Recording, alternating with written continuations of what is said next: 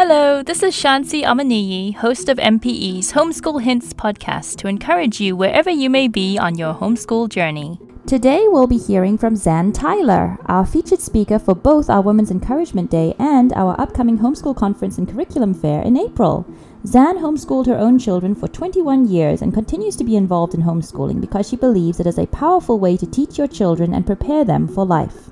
Hello and welcome. My name is Zan Tyler and I am so excited to be with you tonight. Looking forward to being with you the weekend of February 2nd and 3rd. The 3rd is the Women's Encouragement Day, and we'll be doing a retreat on Refined and how we can remain strong and not burn out as homeschooling moms. So I'm real excited about that retreat and being with you there. So I'm going to be looking for comments and questions in the comment session, but I want to tell you just a little bit about myself. My husband and I started homeschooling in 1984, not because we wanted to, but because we really felt like we were backed in a corner with our oldest son's education. We just wanted to hold him back a year. He's very bright and gregarious, but just wasn't reading yet. I wish I had known then what I know now, that some children read at 4 and some children read at 10. And he was right smack in the middle of that. So in the process of trying to get our district to hold Ty back a year, they refused, private schools were filled, and our only choice was to homeschool. So back in 1984, we didn't know one person in the world who homeschooled, and we could not find an attorney to defend us or help us. Neither our school board nor the State Department of Education would even give us the homeschooling law. There was no homeschool legal defense. There was no LexisNexis or internet, so you really couldn't find information at your fingertips. So we finally hired a lawyer, and he told me what I needed to do to be legal in South Carolina. So we submitted about a 2-inch thick application to our school district, and they turned me down. Not because I hadn't met the requirements of the law, but because they were making a statement that they didn't think parents should be able to teach their children at home. So we hired our attorney again, and he said that the State Board of Education, where we needed to appeal next, would turn us down and that we would end up in family court. Well, in the middle of that process, I realized that the State Superintendent of Education, Dr. Charlie Williams, was actually a friend of my mother's who had been a public school teacher. And when he was in the 4th grade, he observed her classroom. And so I knew him from my childhood up. So I called Dr. Williams and I said, Dr. Williams, I have a real problem. My name is Zan Tyler. I'm Sybil Peters' daughter, and I knew you as a child, and you observed my mother's classroom. And he said, oh, honey, come on up. He said, I want to meet you. Let's talk about your problems, or I see you again. So I went up to Dr. Williams' office and I explained to him that we just wanted to hold Ty back a year. The school district had agreed. Then they revoked that decision. Then private schools were filled. And our only choice left was to homeschool. A friend of mine had given me a book called Homegrown Kids by Dr. Raymond Moore. And I thought, well, I think this might be the answer for Ty for 1 year. And Dr. Williams, I thought he was going to say, oh, honey, well, let's see, you're a concerned, involved parent. Let's see what I can do to help you. Instead, he said, Zan, if you continue down this path of homeschooling, I will have you put in jail for truancy. And I'll never forget the shock and fear that I felt at that moment in time. And so for the next 8 years, the story is just a remarkable story, and I'll be covering some of this at both the retreat and the MPE homeschooling conference in April. So I won't tell the whole story now, but the Lord was very gracious and really worked a miracle for us. And so for the next 8 years, Joe and my sons and I were very involved in lobbying in the legislature for homeschooling laws. HSLDA got involved at one point, and really Mike Ferris, D. Black, several others there really helped us out. So after 8 years of homeschooling and 8 years of either being in the court or the legislature every year, we got a good homeschool law passed in South Carolina. And so it's interesting because we homeschooled all 3 of our children for 21 years, all 3 of them from kindergarten through high school. And it just was such a great way, still a great way to raise kids and to teach them for so many, many reasons. There's so many reasons why I really believe that the mom is the greatest teacher a child will ever have. And so I want to answer some of the questions that have been sent in through your Facebook page as I tell you my philosophy of education and why I believe homeschooling is amazing. And I think that homeschooling is fabulous. It is the most rewarding experience I have ever had in my life to raise my children and teach them at home. But it's also the hardest thing that I've ever done. And so I think I love the concept of the midwinter retreat because in February, we're all getting tired. Those are hard months. You're through the first semester and Christmas. You have not much to look forward to in terms of what's coming up next. And it's really easy, I think, during the cold winter months to get discouraged. So, one of the questions I have here is what was the most rewarding moment of being a homeschool mom? And, I really have a hard time narrowing down that to one moment because there were just moments of breakthrough with each of our children. I remember when my oldest son, just one day we were eating lunch out, which was highly unusual. We had been working on phonics and reading for over a year, and he picked up the menu and started reading it like an adult, just out of the blue. I would say that was one of those really rewarding moments. Maybe we have two boys that were 9 and 7 when our daughter was born. And so there was we had lost a little girl when I was 5 months pregnant before Lizzie was born. And so we didn't expect to have more children. And the Lord was very, very gracious to us in giving us Lizzie. So there were rewarding moments with each of them. I'll share one story that happened when the boys were teenagers. One of the things that I think I love the most about homeschooling is our ability to help our kids be other-centric rather than self-centered. In this day of social media and online capacities, kids are so concerned with what they look like, what others are thinking of them. It is really hard for them to focus on the needs of others. I love that about homeschooling, that we can do that. And so I can honestly say there were a lot of things that I wasn't consistent enough with. But the thing that we were maybe the most consistent with was trying to teach a heart of service to the kids. So every year we had a service project and service activities that were non-negotiable. We wrote them into our lesson plans, and I think they were really life-shaping for the kids. One of the things we did was we had what we called widow baskets during the Christmas season. When the boys were 4 and 6, I really wanted them to grow up to have this heart for other people and this heart of service. The second greatest commandment is that we love others like we love ourselves. And put others first, as Paul reminds us in Philippians 2. And so I wanted that for the boys and for Lizzie desperately. At this point, Lizzie wasn't born yet. And so I prayed over the verse. The verse the Lord kept giving me was the one in James that says, pure and undefiled religion is this, that we take care of orphans and widows in their distress and remain unstained by the world. And so for some reason, the clarion call for me was the focus and emphasis on widows. And we had a church with over 20 widows in it. It wasn't an extremely large church, but we did have a lot of widows. So I went down to the church, got the name of the widows. I had tried, let me say this as an aside, I'd tried various organizations where I could bring the boys with me and we could serve together. And all of them would say, when you put your kids in school, come back, we'd love to have your help. So this was a project we could do together.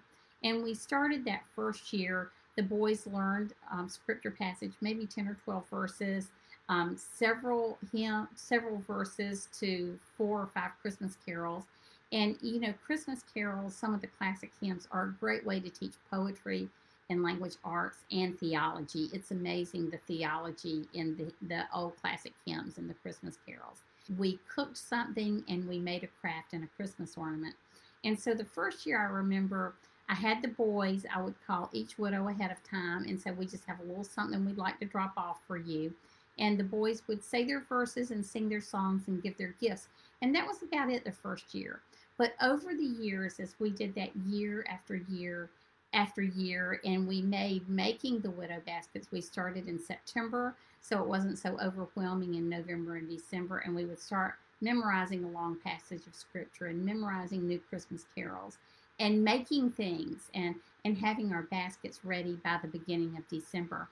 And it became an important part of our Christmas, making these deliveries to the 20 or 25 widows, and we added staff members in our church. It just was this growing thing in our home. And so I think one of my most precious moments in homeschooling came when the boys were they were either 14 and 16 or 13 and 15, and they had disappeared upstairs, and I could tell they were really collaborating on something, which made me a little nervous. So I went upstairs to find out what they were doing, and it turns out they were planning our widow basket deliveries. And they said, Mom, we've got these 20 baskets to deliver, and we know Miss Yates is going to want us to stay, Miss Vincent's going to want us to stay, the Vanderwaters might want us to stay, all these people. And they said, we've got gifts, and they asked us in, and we can only do 2 deliveries a night, and Dad's got a heavy travel schedule. And so here's our schedule if we start the week after Thanksgiving. And it was them taking the initiative in a project like that, and to serve other people. It really became our focus at Christmas. Not that they still didn't have the energy to tell me what they wanted for Christmas. They told me that plenty. But it was a focus on other people. And as the kids went off to college, it was amazing how a lot of their prayer support came from the elderly people in our church. And often when they would come home from college and we would have them for that short weekend, it was amazing how they would find one of the widows to sit with in the congregation. So I just want to encourage you that homeschooling is such a great way to teach and train kids. As a mom, I believe you're the greatest teacher and coach. That doesn't mean you teach everything. You certainly can take advantage of co-ops and video classes like we have. We offer many at BJU Press Homeschool. And so I'm a great believer in having help and using resources. But we also want to remember that God called us on this earth to serve and love others. And homeschooling is just a natural way. It's a natural springboard for serving together. The areas that the Lord calls you to serve in will be different than the ones He calls me or maybe your neighbors to serve in. But maybe as a family, you can pick out a project. As a co-op, you can pick out a project. But I have seen that we are happier together as a family when we are focused on ministry and other people. So I would say that was one of my most precious memories as a homeschooling mom. How has homeschooling changed from the time you started until today? Our next homeschool conference and curriculum fair will be April 5th through 6th at the KCI Expo Center. Come get all your questions answered about homeschool curriculum, learning techniques, and so much more. Want to bring your kids but not sure they can handle the workshops? We've got you covered. Our children's program is for ages 5 through 12, and registration is available at the door. To learn more about this and other events, go to our website at www.midwesthomeschoolers.org. Well, the main answer to that question is that it's legal in all 50 states and lots of people do it. And so you have community and resources that I didn't have. I am not complaining about that. That was a precious time of freedom fighting as a family that my kids learned so many lessons from that. But I would say value your freedom. Don't take advantage of it. Work with your homeschooling organizations for rally days or capital days, keeping your laws free and making your children aware of fighting for freedom. At the same time, value the freedom you have and value the time you have together as a family and as a homeschooling community. We didn't have those things. the first 8 or 10 years that we were homeschooling. What things have stayed the same? I would say I think the thing that stays the same is the homeschooling mom's heart. All of us, regardless of our circumstances, want one thing, and that is for our children to have a happy childhood, love life, love learning, love Jesus, and love each other. And we only want the best for our children. And I think as homeschooling moms, we always have this inner fear that instead of blessing our kids, we're ruining our kids. I'll never forget the first time Joe and I went to Japan to speak at a couple of homeschooling conferences there. We were doing this all through a translator, and a Japanese pastor's wife said, "Can I talk to you? This is all done through a translator." And she said, "I'm just really afraid I'm ruining my children by homeschooling when I want to bless them." So I think that we love our kids so much. We take them, raising them so seriously, that we really fear that we aren't blessing them, but somehow holding them back. I can remember when we started homeschooling, all of my neighbors and many relatives and people at church used to love to take issue with me about homeschooling. Well, what about the prom? What about PE? What about physics? Is it legal? What about socialization? All these questions. And it was like I had an alarm clock set in my head that went off every night at 2 or every morning at 2 a.m. And Joe was my best friend and best supporter. And I knew he wanted to talk to me about those things. So I would wake him up and say, "You're not going to believe what so-and-so said to me today. And can we pray about this? Or what do you think? Will you help me get through this?" And so finally, after several weeks of that, Joe looked at me and he said, "Zan, Jesus is always awake." And so that really hurt my feelings a little bit. It's kind of funny in retrospect, but it really did change my prayer life. And so I spent a lot of time in the wee hours of the morning, really praying over our homeschooling and asking the Lord to bless our kids, bless our schoolwork, bless their lives. And so I would just encourage you that you are doing a great service for your children by laying down your life for them so that you can bless them and teach them and help them. I had a good education growing up, but I don't know that I ever had a teacher who stayed awake in the middle of the night praying over me, whether it was a character flaw or not being able to grasp geometry concept. I'm just, we worry about our kids because we love them. And we want to make sure we're doing the best for them because we love them. So it's really love for our kids that motivates us. Homeschooling is really a love your kids movement. I think that is always the same, regardless of the decade, regardless of the circumstances. We all just want to bless our children by homeschooling them. Did your kiddos ever have a desire to go to public school? If so, how did you handle this? Yeah, I can think of two situations where that happened. The first was my oldest son. He just started talking to me. He said, "Mama, I'd really like to go to school with real kids and go to a real school." And it was interesting because we were about in our third or fourth year of homeschooling. And I had no idea that the Lord was going to call us to homeschool through high school, because I had seen one homeschool family that was homeschooling in high school at that point in time, and I could not even imagine that. Somehow the Lord just got us through that. I will tell you, when your kids ask to do that, you might want to take some time out from your lessons. Do a few things that they really love. Take a vacation, take some field trips. And when we would be on field trips or out visiting or doing things they really enjoyed, I would say to them, now, if you were in a school situation, we could not do this in the middle of the day. It's not that we did that all the time, but I would encourage you to have markers in your days and your weeks that they look forward to. Like every Wednesday, we would go to New Hope Ministries and tutor children in a deprived or an underprivileged setting for several hours a day. Or it might be we were working with Project Angel Tree with Prison Fellowship Ministries at Christmas. But those things gave our kids something to look forward to. Would also encourage you maybe to have interview each of your kids and say, if you could take one field trip, where would it be? If you could go visit one place, where would it be? If you could do something outside, what would it be?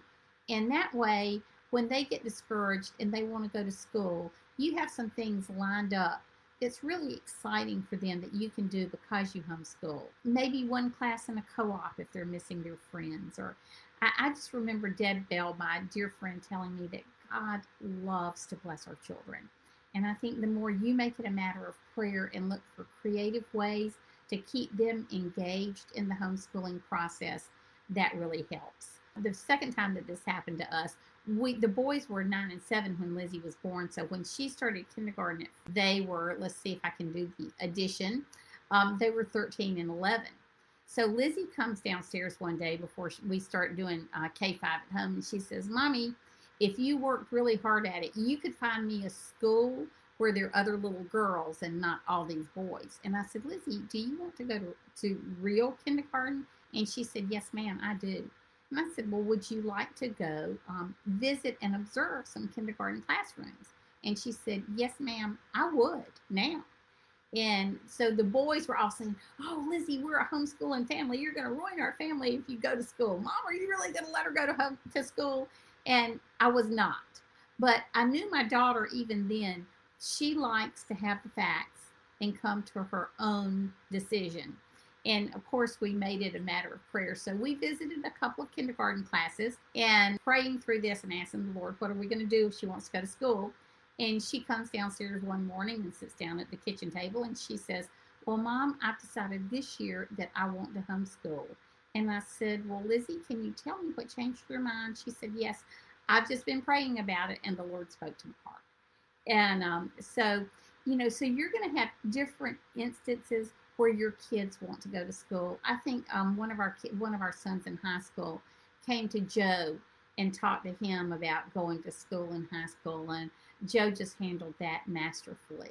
So if you feel like this is a calling and this is where the Lord has you and your kids, I really believe He will continue to make that way for you.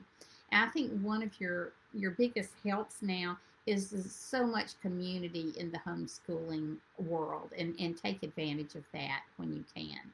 Do you think generations now are blessed or hindered by so many curriculum choices and pressures?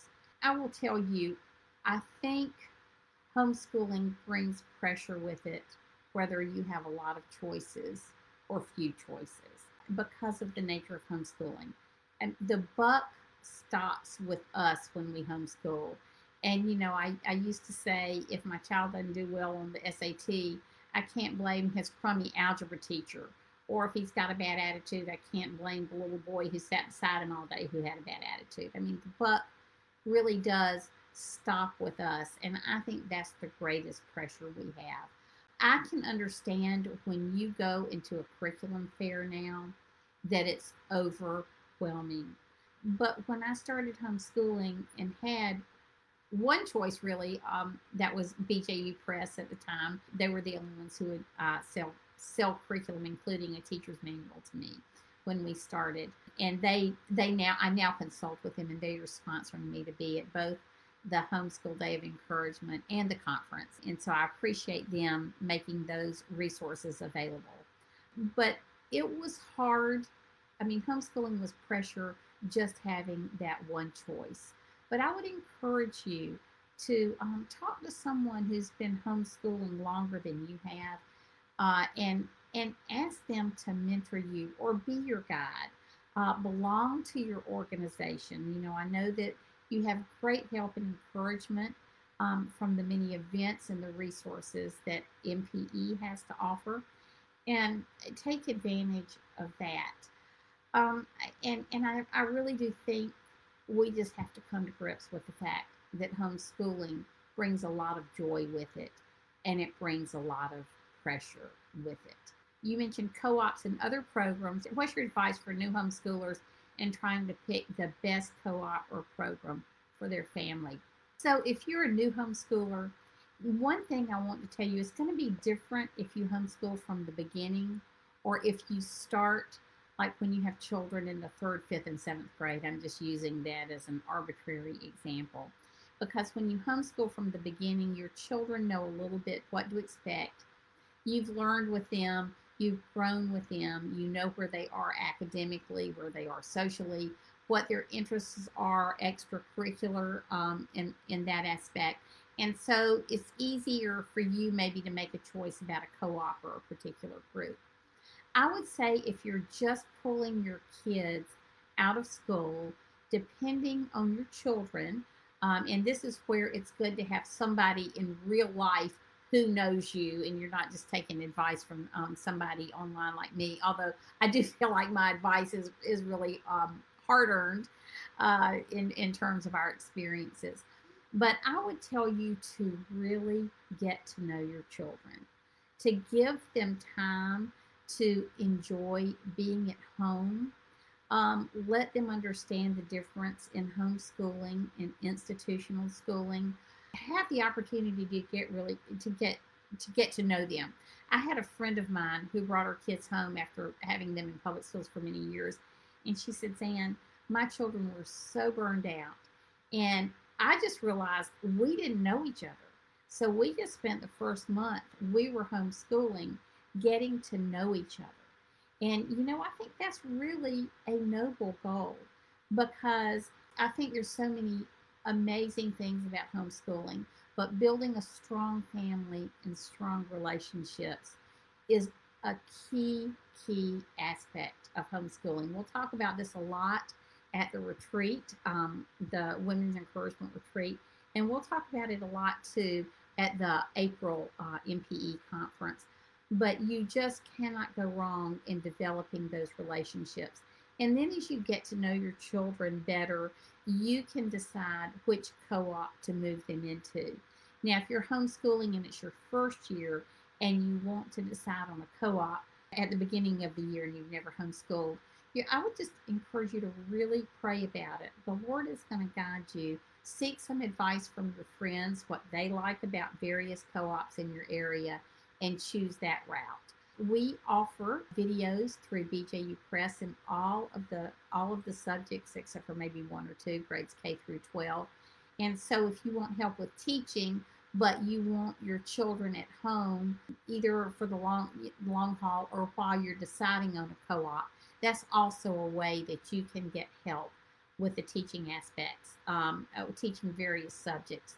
And you can find a homeworks consultant at homeschoolhelp.com/map, and just go to a map and find a consultant in the Kansas area. So I would really encourage you just to look around, interview people. Don't be embarrassed to interview the people who run the co-op, or go sit in a class if you have that opportunity before you go. But, I think the best advice I can give you is to really enjoy the time you have with your children. Really get to know them. Develop that love and trust. Make service an important part of your family life that will bond you together. And then, of course, just reading God's Word together, growing in your Christian journeys together. All of those things are going to be the things that make your homeschooling experience so rewarding for you and for your kids. Do you have any tips for moms who are also working part-time or even full-time jobs in addition to homeschooling? I know there are a lot of websites out there devoted to homeschooling working moms, and it really depends on whether you're working from home, whether you're working part-time, or whether you're out of the home. I know there are a lot of situations now where grandparents maybe homeschool under the supervision of parents, and we see that a lot, and it's working well. I would tell you to do everything you can to stay as involved with your children as possible. I know a lot of moms who just have one child who will take that child to work with them, and the child works beside them in a little place in the office while the mom is working. I think each season of life in that regard is going to be different. I have a lot of friends who have had nursing careers, And so they will work, Friday night, all weekend long. Basically, have the same pay and benefits as somebody who worked 40 hours a week, but then be home during the weekdays to homeschool their kids. There are a lot of moms and dads now working together at home who take turns with the teaching. So I think there are all kinds of avenues available. Then there are the co-ops that we talked about earlier. There are online courses and videos like we offer BJU Press. I know I had a friend who was writing a book. She had 8 kids. She just felt like she wanted to continue to homeschool, but she couldn't teach that year. And they would all get out their laptops in the morning and sit down, and the kids would watch their videos and do their schoolwork while the mom wrote, and they were all together doing that. So you just really need to find out what works best for your family, and it's going to be trial and error. And I think you need to give yourself some grace. Some things are going to work well, some things are going to be a bust, and you just figure out some things are going to work for one child and not the other. And then I think that's one of the greatest aspects of homeschooling, is that you can keep trying things, trying different schedules, trying different approaches to your work, and see how they affect each child. It's hard, it's going to be demanding, but I will tell you that homeschooling, having that time with your children, directing their education, knowing what their interests are and matching the way they learn and the courses they take to their passions and their learning styles, knowing their spiritual giftings, all of these things are just things that we'll continue to talk about at the Women's Day of Encouragement, and that we will also continue to talk about when we come for the MPAE conference in April. Thanks so much for listening. We hope you are encouraged in your homeschool journey. Please continue the conversation with us on our website, midwesthomeschoolers.org, or email us at podcast@midwestparenteducators.org. We're also active on social media if you'd like to connect with us there. Thanks to Kevin MacLeod of Incompetech.com for providing this royalty-free song Wholesome, which is licensed under creativecommons.org.